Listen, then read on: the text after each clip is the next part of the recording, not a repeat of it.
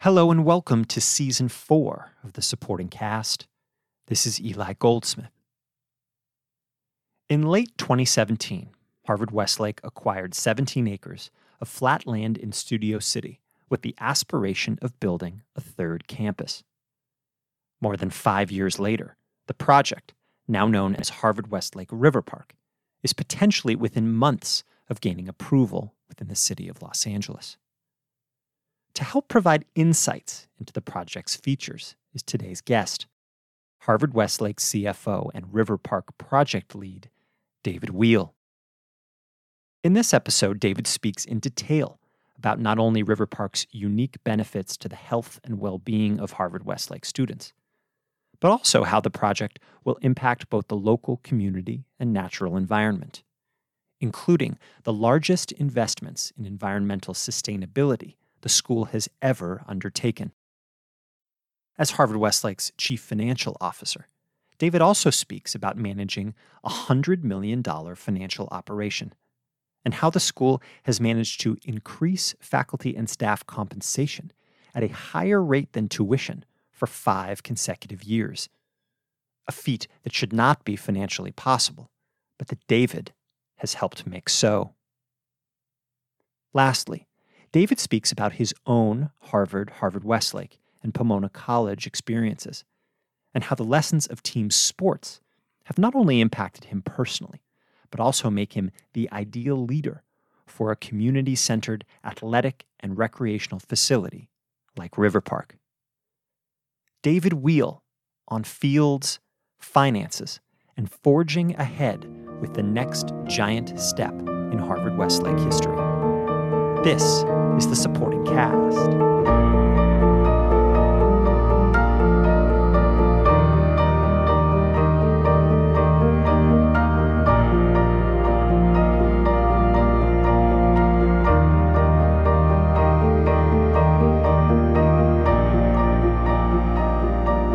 David Weil, welcome to the supporting cast. Hey there, Eli.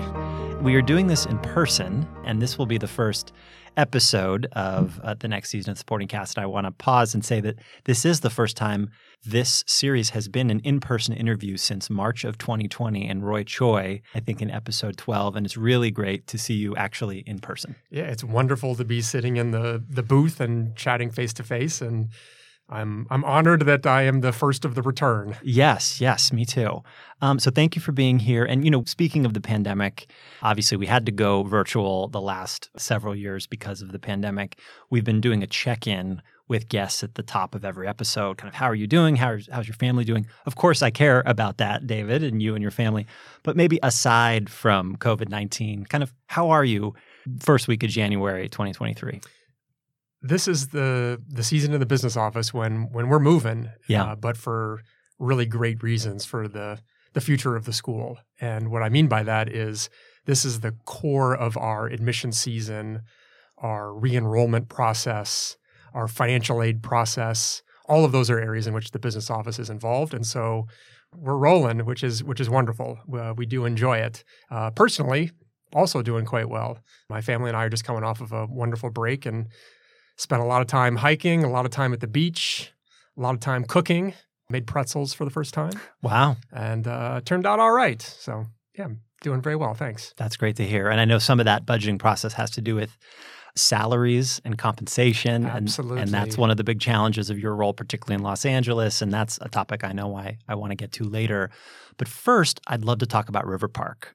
In addition to being the school's chief financial officer, you were the project lead of River Park, which is our third campus. What I want to start with first, where is River Park vis-a-vis the upper school campus? Yeah, River Park is about, as the crow flies, maybe a third of a mile away.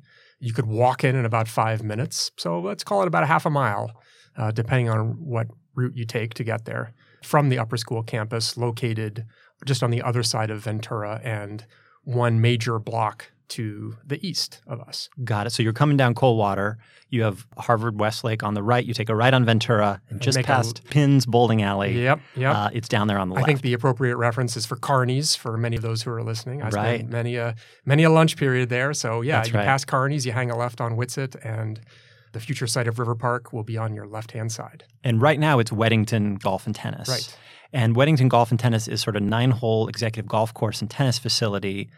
What will it be when it's River Park? Yeah, when it's River Park, we are looking at a facility that is athletic and recreational centered.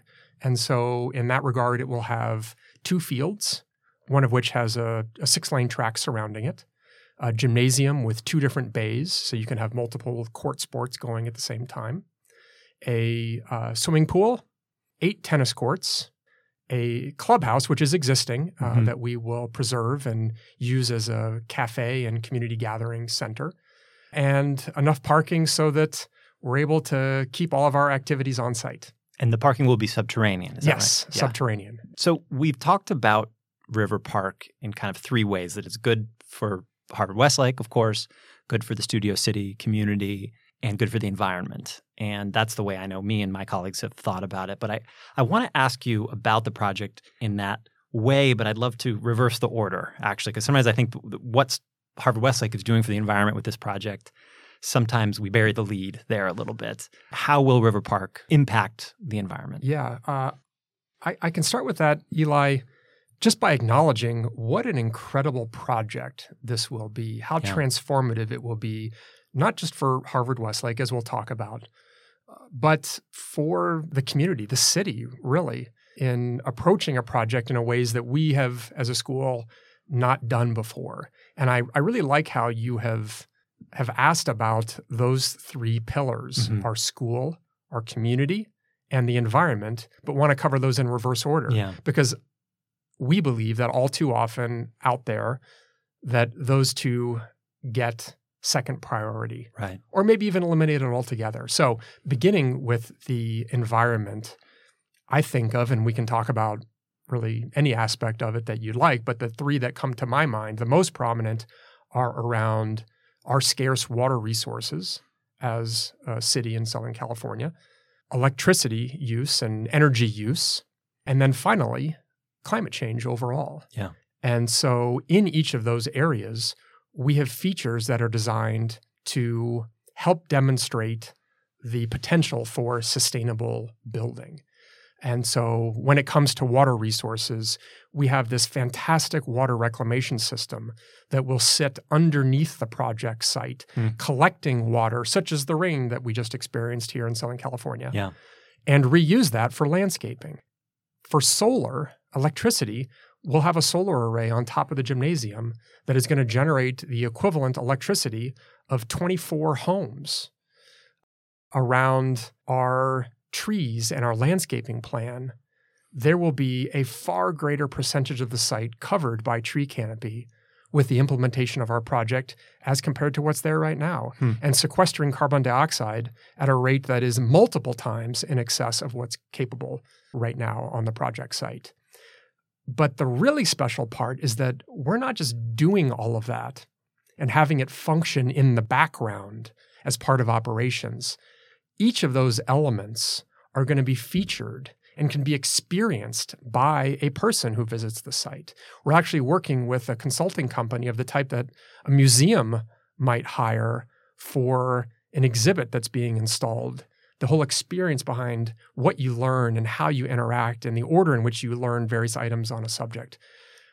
We're installing that at River Park so that you can learn about the history of water resources in the city of LA and the watershed in this area of the city and how the filtration system works and the types of volumes of water that are collected and then redistributed during a rainfall event. Something that's engaging for our students, of course, and our science programs, but anybody can experience. And as we'll talk about, I think, in a little bit later on, programs that we have with other schools to bring their students to learn about those very subjects. Yeah. So 2 follow-ups. So River Park in and of itself is a classroom. Absolutely. Around sustainability. It is a living classroom in and of itself. Wow. And I guess it's also important to note that this is in comparison to what is there now. And despite folks who are listening who are golfers and who love golf and who might even love playing golf at Weddington, golf courses are not great for the environment. Is that safe to say?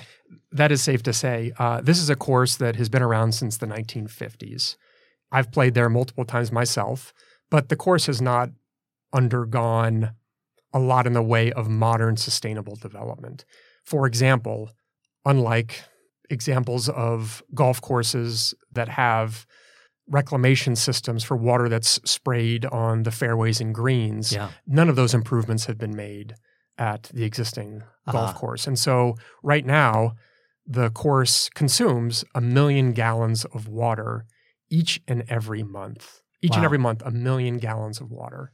And that is a tremendous quantity just on its own. Yeah. But put that in the context of the worst drought in the history of the state of California, and then layer in 1 million gallons of water each and every single month.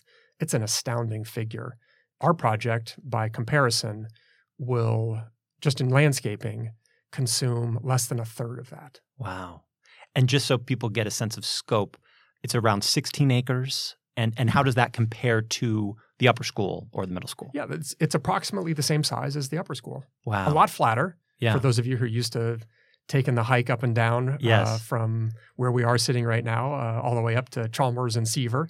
But it is about the same size when you flatten it out. Amazing. So you mentioned Weddington Golf and Tennis. Obviously, it's been an institution in Studio City for many decades. There are community members and neighbors who are disappointed that it's changing, of course, and I think that's natural.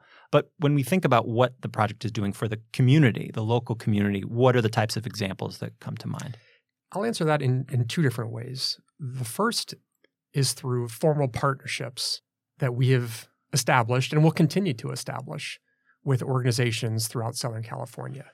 One of which is incredibly exciting, is a partnership with Friends of the LA River, actually announced just today as we're recording this, that will involve a collaboration between that organization that is focused on the health of our river systems within Los Angeles and education around them, and have River Park be used as their valley home, where there will be field trips from visiting students and a program for vocational education among high school students who are looking to enter fields related to the conservation of the environment. Another example would be a partnership with Angel City Sports, where athletes with physical disabilities will be able to practice and pursue their sport. And so examples are things like wheelchair basketball, blind soccer. Wow. So through those sorts of partnerships, this will be a much loved and well-used campus, open to the public. The other way I'd answer your original question, though, is just around general use of the site. And of those 16 acres you mentioned, it's actually a little bit more because we lease some land from the county of Los Angeles, which brings the total acreage of the project site closer to 17 acres. Got it. Of those 17 acres, approximately 6 are open, enjoyable outdoor areas. If you're interested in going on a stroll or sitting outside and reading a book or taking your dog on a walk or want to jog, there's space for that. Mm-hmm. There's a 3/4 mile path that leads around the site adjacent to the river that you can enjoy. Sit and read a book, enjoy the shade. It's all available to you. Yeah. Within the site itself, though, if you're looking to get an actual organized sport, that's also open to the public via a reservation system. And just to clarify, the things we are doing in terms of having this be so accessible to the public, the things we're doing with the environment, these aren't requirements of the city of LA. Not at all. Not at all. And it, you asked that question, and it reminds me of something that we talked about very early on in the planning process. If you think about a school, a campus such as River Park, where we've already acknowledged that classes aren't going to be taking place from, call it 8 a.m. to 2 p.m. on a daily basis during the school year. And if you think about that same campus on Saturdays and Sundays and in the late afternoon and evening hours, it's largely going to be vacant with our students and our programs. And early on, we recognize that it's a wasted opportunity. Yeah. And why would it sit vacant? And wouldn't there be a better way to use those resources with our community members and the general public? And this is an example where we are building it from the ground up and we can design it in a way so that it specifically supports those joint uses. And that's what we're pursuing. Yeah. When you bring up joint uses, I think there's a couple of ways to think about it. One is this is a purpose beyond ourselves. We are supporting a community beyond ourselves. There's another reaction that a parent might have is that my child is practicing soccer over at River Park, and right next door is a public park. Can you talk about some of the security features that will be there for a concerned parent, human resources and structural resources at the property? Sure. Much like our two campuses, middle and upper. Yeah. River Park is going to be secured 24 hours a day, 7 days a week. What I mean by that is through physical security personnel. There will always be a security team on site, scaled according to whatever events are taking place at that point in time. Other physical security measures that we have in place are that the campus is divided into two layers, an inner core where the specific athletic facilities are located, and an outer core where that 6 acres of unprogrammed natural space exists. Yeah. And between those two layers is landscaping or hardscaping, fences, sections of wall. And so when different portions of the site are in use, there is the ability, for example, to keep those outside layers of 6 acres of park space open and used by anybody. And separate from our students. And separate. And you're not able to travel right. Without going by a security guard or a gate. And one thing I often forget about River Park, there's a tip of the property that isn't ours because it's a fire station. Yeah, is that right? That's right. That's literally located contiguous to the property. Yes. Right? Yep. What a wonderful neighbor to have. Right. In the form of a fire station, and have gotten to know a number of the personnel who man that station, and couldn't be happier to have them next door. Certainly. That will make any, I think, parent feel good Absolutely. about anything. Yeah. Hopefully nothing ever goes wrong, but if something ever did, absolutely, help is nearby. Yeah. So lastly, support of Harvard-Westlake students. There's the obvious notion of athletic excellence, right? That greater facilities might lead better coaches to come our way, better students to come our way, lead our programs to be that much more successful. Because that's sort of an obvious feature of enhanced athletic facilities, can we talk about how this project might impact kind of student wellness as it relates to their time? I'm being a little bit vague, but I'd like you to kind of explain what the mathematics were around how to create a little more time in the student's day via River Park. I think it's important to first recognize that approximately 2/3 of our students play at least one sport at Harvard-Westlake. So we're not talking about a handful of our students to whom this would apply. We're talking about the great majority of our students who are affected by what I'm about to describe. Given our current facilities at the middle school, but mostly at the upper school here, which largely haven't changed over time. I'm a graduate of the school, as you're well aware, and that some may know who listen to this. Dating back well before I was a 12-year-old kid running around here in 1987, our facilities haven't changed all that much. Yeah, they've been modernized, but we haven't increased them in number or in size.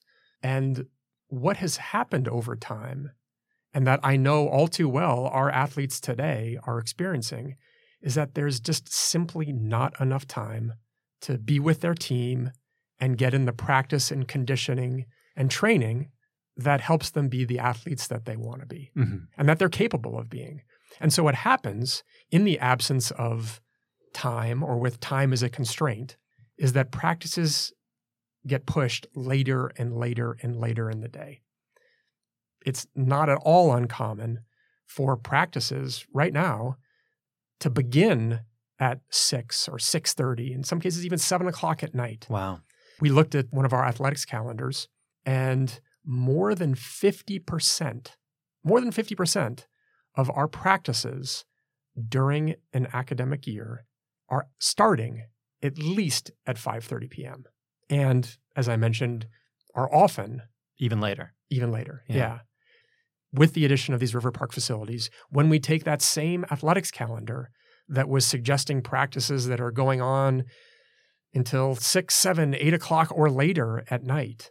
Take that same calendar and overlay it with not only what we have on our campuses, but with what River Park will provide. There is not a single practice that needs to start after 5:30. So I'll go back and repeat something I said earlier. Yeah. At least half of our practices right now are starting after 5:30. At least half. And not a single practice needs to start after 5:30 with River Park Online. Wow. So to clarify, there are students, their academic day is done. They're having to wait because practices are being stacked on the same field, right? You have a lacrosse practice and then a soccer practice and then a boys soccer practice. And because we have these additional facilities, people can all practice simultaneously, thus get home earlier, have dinner with their family, get some homework done, maybe get a little more sleep. Yeah, absolutely. Right. And you and I talk about those types of results casually. Get home earlier, have some downtime, eat dinner with their family, pursue other interests of theirs outside of what Harvard-Westlake is able to provide. Sure. We talk about that casually. But the number of studies, scientific studies, that cannot emphasize the importance of those elements enough in the mental and physical health of adolescents is incredible. And so as a school, as an administrator, as a board of trustees, that is a critical aspect of what River Park will accomplish. Yeah. Yes, the facilities will be wonderful. Yes, the facilities will allow us to enjoy an environment that is designed specifically to be high performance and allow a team to reach its full potential. Absolutely. But just as important is the recovery. Yeah. We're talking about athletics, right? After all. Yeah. One of the most important parts of engaging in physical exercise and athletics is the recovery. Yeah. This is just recovery on a scale that we cannot currently support. And that is not just a physical recovery when it comes to their sport, but is an actual mental, psychological, and physical recovery as they, our students, pursue a more balanced approach to their day. Yeah. Before we finish with River Park, a practical question. Right now, as I understand, we've completed our environmental impact report. There's been a public comment period that has now completed. What happens now? When might we be able to get a shovel in the ground, and when might kids start playing on those fields? Those public comments that you mentioned, and you're right, it's all part of a state required process for a project like this. All of the comments that were received during the comment period need to be answered. And it's the city's Department of Planning who is in the process of going through and answering those questions, addressing those concerns. Once that process has been completed, it generates what is called a final EIR. Mm-hmm. And it's our hope that the final EIR is done in the next few months. Mm-hmm. Once that has been circulated as part of the California Environmental Quality Act, there are then a series of public hearings that are also undertaken, initially beginning with the planning department as the people leading the process, but eventually culminating with the city council itself to vote on the project. It is our hope that that process is completed by this coming summer. And once that's done, we're then able to pursue building permits and start construction. And how long will construction take? Construction's estimated right now at just about 30 months, 2.5 years. Okay. So if things go well with timing, we're looking at an opening of this River Park campus in very early 2026. Wow. Very exciting. Yeah, absolutely. And for those listening, by the way, who want to be involved, there will be emails, I'm sure, being sent about public hearings. If people want to show up and participate, speak on behalf of the project, there are folks at the school who will sign you up to do so. You can also go on to hwriverpark.com and endorse the project. That is not, by the way, a gift, a financial gift of the project. That's simply saying that you endorse it and writing your name and pushing a button. Absolutely. It's quite easy. Absolutely. And you mentioned showing up to public hearings and demonstrating through your own physical presence support for the project, that is also very welcome. And Right. as you go to hwriverpark.com, there's an opportunity for you to type in an interest in doing so. But you're also correct, Eli, that there will be emails going out to our school community inviting participation like that. Yeah. And you can show up and not speak or speak, Absolutely. right? For those who are less inclined at public speaking. Yes. So in addition to being the project lead of River Park, you have a pretty large job at Harvard-Westlake. I have a day job, yeah. You do. It's chief financial officer. We have a very large financial operation at Harvard-Westlake. We are a very large independent school. It's enough of a job on its own. There are so many things we could talk about with regard to the school's finances. The one that continues to come up, I know, in so many conversations is how do we continue to increase compensation for faculty and staff? Right now we're at, 7%, I think, inflation this year. The cost of living in Los Angeles has skyrocketed, as we all know. 25 years ago, a faculty member could maybe buy a house in the Studio City area. Now it's much, much more difficult. What kind of pressure does that put on someone like you in balancing all of the inputs and outputs of a financial operation like Harvard-Westlake? How do you think about this, and how do we try to accomplish this? Yeah, what kind of pressure it puts on me? The answer to that one is an easy one. It puts an awful lot of pressure. Yeah, I imagine. Because as a school like ours, there is nothing more important than I'll refer to it as the marriage of very talented students with very talented employees, faculty and staff.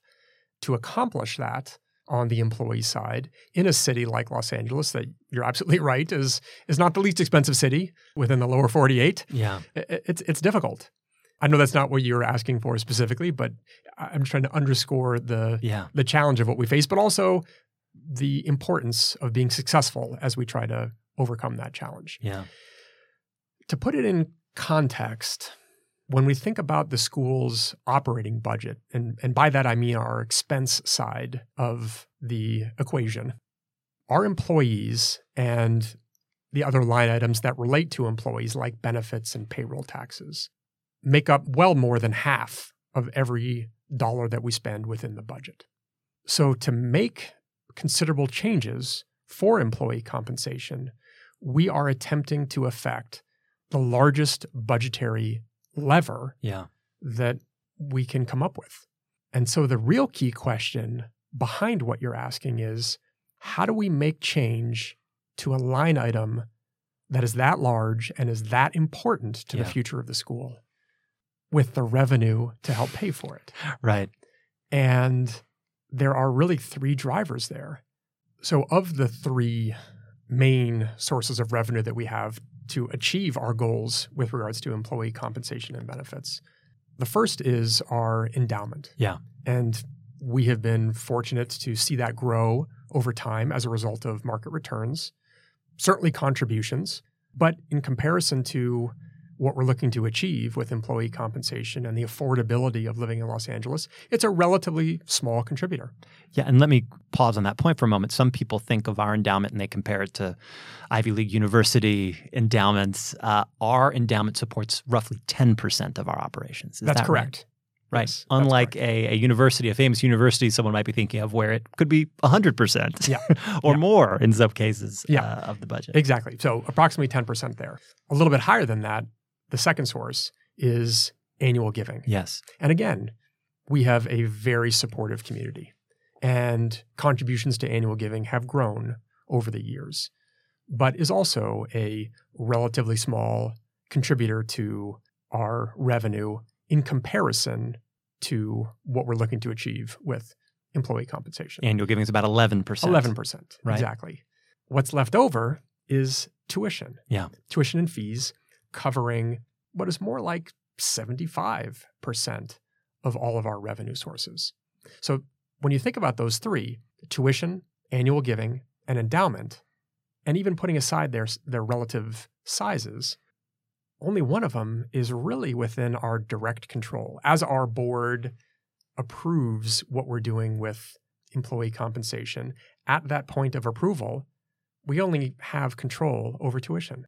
We have hope, we have support, we have deliberate thought towards additional annual giving contributions, We have a tremendous amount of thought, of course, that goes into our investment portfolio and the endowment availment that it produces. Yes.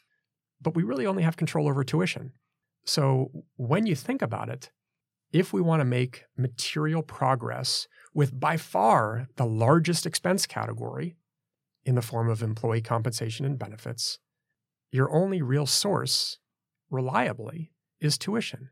And you accelerate too fast, you've now introduced fairly quickly a burden on our families and their ability to enroll their children at Harvard-Westlake. In addition to support the school philanthropically. Exactly. Right. Exactly. So the way most school models work over the long run is that whatever you're doing with regards to tuition, in comparison to what you're doing with compensation, there's usually a 1% to 2% difference. If tuition is going to go up by, let's say, 5%, you typically can only increase employee compensation by 4%. And that's because there are all sorts of other things that increase in our budget every year, like healthcare costs or other resources. Exactly. Utilities. Sure. Anyone who's looked at their utility bill recently knows that whether you've converted over to full electricity or you still have some gas appliances left, those rates aren't going up at 4% and 5%. They're going up at double that. Yeah. So you're right. Now, making material progress with employee compensation, well, how do you do that without looking at 8, 9, 10+% tuition increases if you need to impact employee compensation to the degree that you hope to? Yeah. In our case, what we have been focused on now for at least 5 years is efficiency of operation.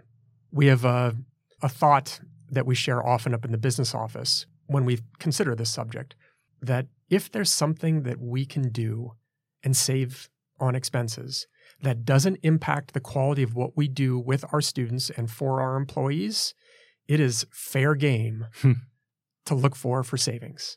And you do that often enough, and you think about the careful allocation and in some cases reallocation of financial resources, you can do the same or even more with less expenditure.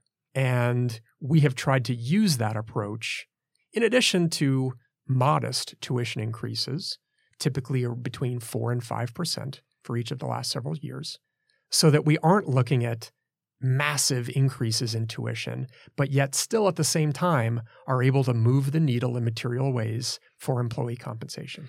And to clarify, for the last 5 years, as I understand, the rate of salary increase for faculty and staff has actually outpaced the rate of tuition increase. That is correct. Which, for the reasons you just described, shouldn't really make sense financially unless we're really trying to do some extraordinary things. Yeah.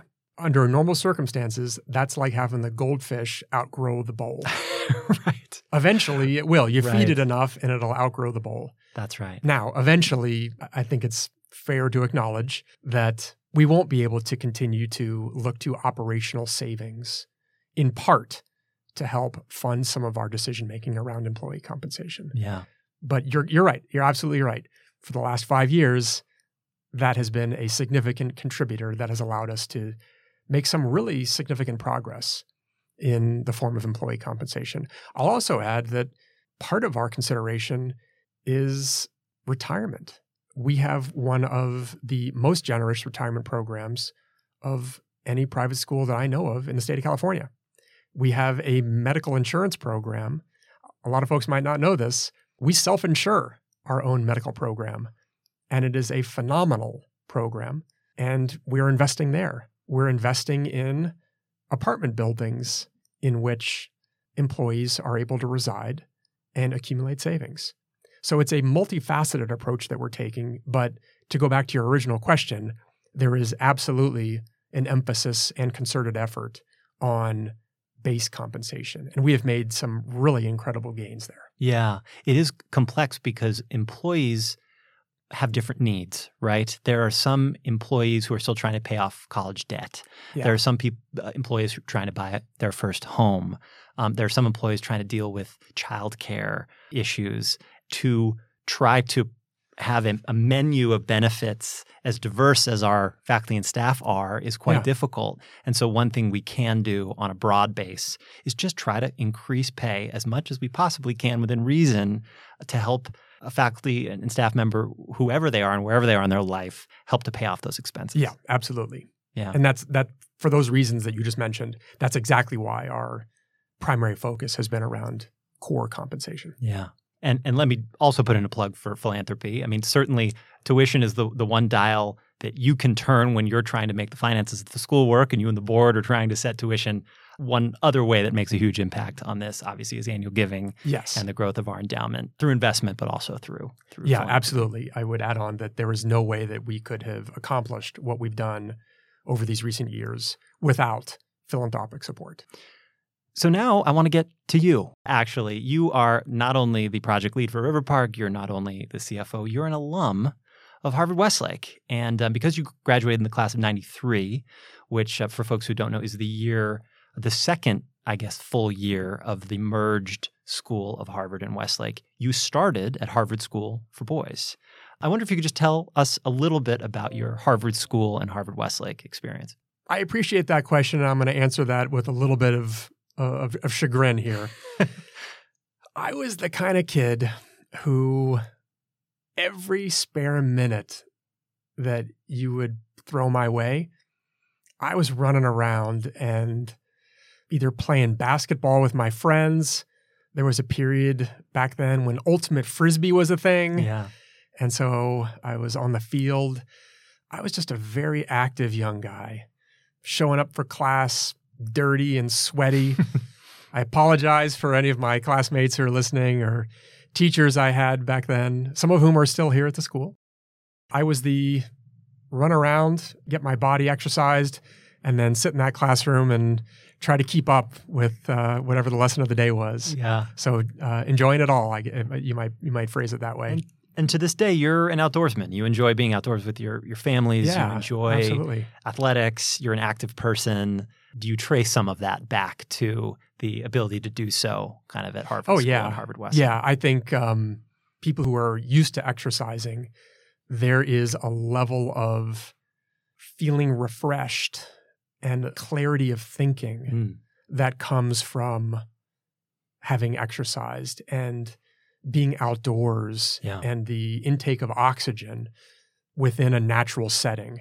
I know that sounds a little woo-woo, I think is the expression. No. I don't know. Is that the right? It takes us back to River Park a little bit. It takes us back to River Park, yeah. Yeah. But to clear your head, to burn off that extra energy, and then to sit down and concentrate on something that is quite academically intense, that's what I enjoyed back then and absolutely has informed how I live my life as an adult. Yeah. So after Harvard-Westlake, you went to Pomona. And I'm curious if there were any teachers, professors there that helped to influence you to become the professional you are, the person you are. Yeah, the two that come to mind would be an economics professor and a track coach that I had. Although I want to acknowledge that I mentioned earlier that there are still some employees here that were kind enough to have me under their tutelage as a student back in the day. Jonas Koolsbergen is one. Catherine Holmes-Chuba is another. Wow. So I just want to acknowledge that the story that I'm telling about college, I probably could have applied back to Coach Koolsbergen. But since you asked about my college experience, I'll attribute it to my collegiate track coach. Yeah. But beginning with the economics, I've always been a quantitative-minded person. Throw me some numbers, a formula. Nowadays, love me some good Excel. But this economics professor was all about writing and was the most precise editor that I had ever experienced and taught me the importance of convincing, well thought out written communication. And I think not that I considered it back then, but you think about now with modern communications and email, social media platforms, emails. Yeah.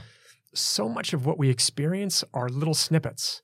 And I'm not talking about the specific number of characters that Twitter would support on any given day, stuff like that. But just generally speaking, we communicate in snippets. And to be able to communicate effectively, whether it's in snippets or whether it's in longer prose, I think is really fundamental, whatever your profession is or whatever you do in life, whether it's writing an email to a friend or whether it's turning in something that's work-related. Putting that on paper is critical, and do so in a way that conveys your intent. And do you feel like that's particularly important as a CFO of a school, being that the people with whom you communicate on a daily basis aren't just the folks within the business office? Of course, it might be department chairs, folks in the athletics department, folks in the advancement world, in the admission world, board of trustees, the variety of people with whom you communicate who have to sort of understand what you're talking about in non-quantitative terms. Yeah. Do you feel like that skill that was developed at Pomona is particularly important here? It's not just important. I think it's vital. Yeah. For an organization of our size, we're a $100 million annual operation, 325 or more full-time employees. We issue thousands of remittances to vendors over the course of the year. It's a large operation. Yeah. And as the CFO, there's so much going on that you have to be a clear communicator because you can't be involved in everything. When we're corresponding, there's always the immediate of what we're trying to communicate. Yes, go ahead and pursue this idea, or maybe we should defer maintenance on this particular project. There's an immediacy of that, right? The question that's at hand.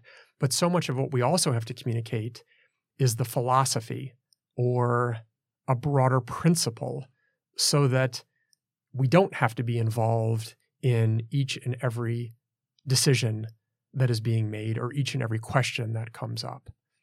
And that can only be done through correspondence that is well thought out, understandable, and to the degree warranted, concise. So yeah, I would say it is critical. The other piece that I would add is my experience with the school is that it is rare that we make a decision without explaining a rationale. Yeah. And whether that's to our students, to our parents, in conversation with our board of trustees, it's a fuller conversation that takes place. Yeah. And that also requires the ability to put into email or put onto paper the fullness of your thought. Yeah. The other professor you mentioned was a track coach. Yes, a track coach. It has nothing to do with the activity that I undertook as a track athlete. The lessons that I picked up that are applicable today are around management of time and understanding how your body, your physical body, as well as your mind, react to adversity and how to manage your reaction to those situations. The importance of team. These are all lessons that, of course, you learn in a classroom and in your casual conversation, but you experience them or at least I experienced them most pronouncedly in an athletic environment. I participated in track all 4 years of college. Mm-hmm. It was Division III, so don't get me wrong. It was nothing that would set any records. Yeah. But these are life lessons, in essence, that you take with you from those experiences. Yeah. Notions of adversity, notions of failure, of kind of coming back from being down, an injury, a loss. Exactly. Those are profound lessons from sports, absolutely. right? Absolutely. The satisfaction of accomplishment. Right. Success. It's not, maybe for me, it was all downers. And if anyone saw me run, they'd know it was mostly failure on my part. Yeah, but we can celebrate both sides of the coin. Right, right. Yeah. So then you graduate from Pomona. I understand you were an economics major.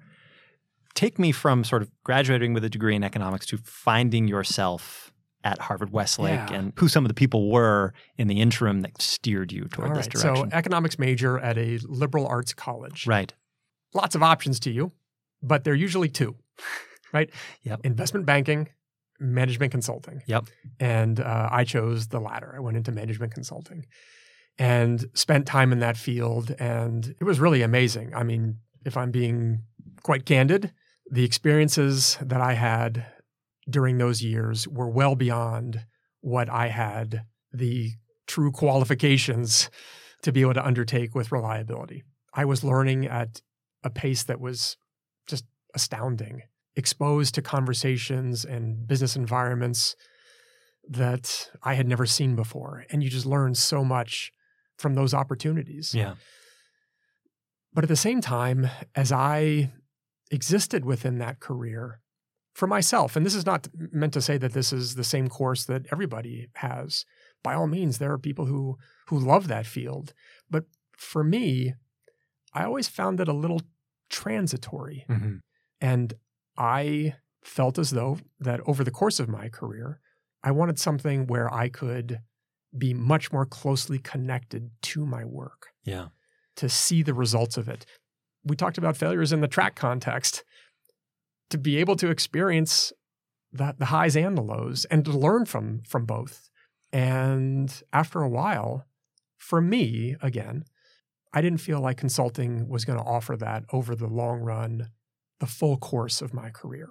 So it brought me to a conversation with another Harvard-Westlake connection, and that is my predecessor, Rob Levin. Rob Levin. Yep. Who was also my 8th grade basketball coach. Rob and I sat down over lunch and we were talking, and he's a very patient man, was then and is now, and full of wisdom and insight and a desire to help. And after listening to me, he says, you know what, David? A lot of the things that you're describing is what you enjoy about your career. That's what I get to do every day. Mm. And have you thought about working for schools? And I'm looking at him. I don't know what was on my fork that I was about to put in my mouth to eat over lunch, but I know I paused and looked at him and said, Rob, I have never thought about that, but it is a brilliant idea. Huh. And 3 months later, that's the career that I began and have been a part of ever since. This now being my 10th year at Harvard-Westlake. Wow. And so now that you've been here for 10 years, you've seen the school adapt and change. What do you love most about the work that you do at Harvard-Westlake? I think what it comes down to, Eli, is that it is just the sheer variety of what I'm able to experience and enjoy that make all the difference. We're sitting here today recording a podcast. It's my first podcast. I've never been interviewed before for something doing great. like this. Thank you. Earlier today, I'm on a Zoom with our geotechnical engineers for River Park, talking about bedrock stratification. Before that, I'm actually, coincidentally enough, was talking about employee compensation for next year and the contract process that we go through with our employees to get them signed up for another year as a faculty or staff member. Working with students, there are no 2 days that are alike. I'm not even sure I could find even a segment of a single day that is like anything other.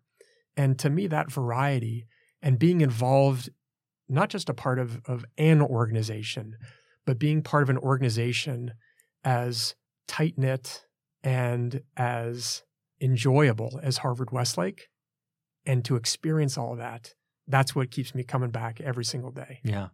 Well, let me add, you made a good point about cost savings and how you and your team are such careful stewards of the school's resources and trying to make those savings when you can. I think as an employee here, probably also feels good to make the investments that you make too in people. And we talked about compensation, but that also has to do with professional development, opportunities that are available to people that can go to conferences, that can travel, financial aid, which we didn't even get to, and the type of transformational opportunities that are made available to the most talented kids.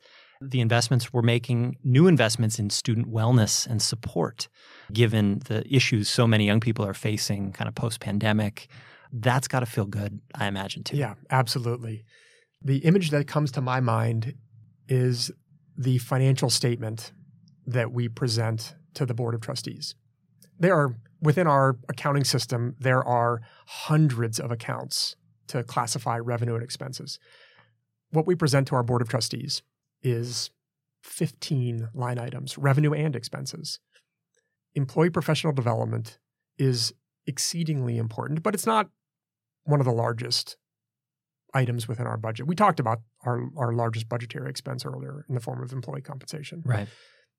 But nonetheless, it shows up among those very few line items that we present to our Board of Trustees, just because we feel it is that important to support within our budget, but also monitor to make sure that our employees are getting the most benefit from those resources. Yeah.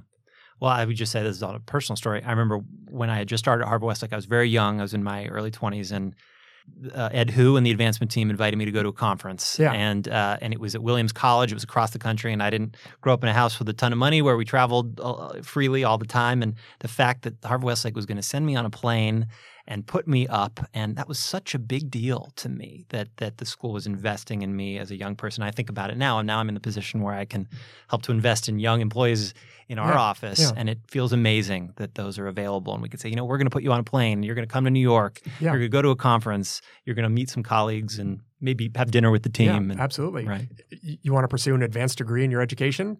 We'll help pay for it. Exactly. Right. So before we go, as you know, you are a listener of the Supporting Cast, which I greatly appreciate. There are a few get-to-know-you questions at the end of every episode. They relate to LA. Yeah. We are known for our movies, our food, and for our climate. So, David Weil, what is your favorite movie? The two movies that come to mind and that I actually have seen with my two boys who are 10 and 12 would be older, I'm saying relatively, based on my own age, sports movies. For example, the two that I enjoy the most are The Natural and Chariots of Fire. Oh. Yep. We've seen something much lighter like Major League, but the ones that really resonate with me the most are movies like that. Those two. Yeah. What's your favorite meal in LA? My favorite meal? Yeah. I'm a little quirky in that I like to explore. So there aren't that many places that I have been to enough times to say that that was my favorite. If I had to pick, though, it's actually not a restaurant. It is sitting out. I live in Santa Monica, so sitting out for sunset at the beach. And I'm not sure if you have friends who are really into camping and have all these special supplies. Yeah, right. I get excited for the convenient and compact beachside happy hour type equipment. And that's where my family and I love to spend our time more often than any other place for a meal. And so whether it's just bringing out some simple sandwiches or something more complex that we prepared, I just love sitting by the edge of the water, looking out over, seeing the sun go down, having my two boys with their friends playing somewhere up or down the beach. That's probably the happiest space that we spend for a meal. Well, I think you've already answered it, but the third is, what's your favorite place in LA? And would that be it? I think that would be it, yeah. We're pretty active, so I would say a close second is hiking, but that takes us all over. And much like with restaurants, we're always looking for a new destination to go to.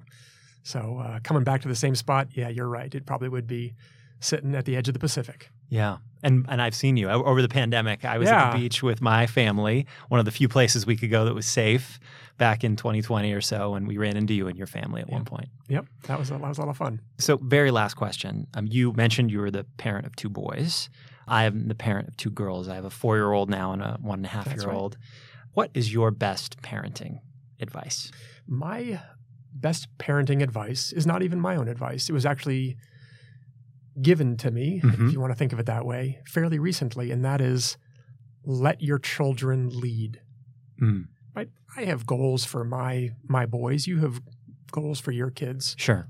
And yeah, maybe we can influence them a little bit, but let them lead.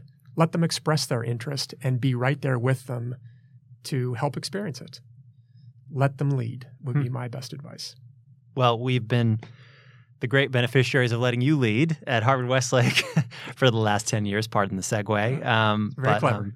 Very appreciative of your leadership on River Park and as CFO. And again, the great investments the school has made in me, in our team, the team that I manage at the school. And thank you so much for joining the Supporting Cast. Absolutely. It's been an honor. Thanks, Eli.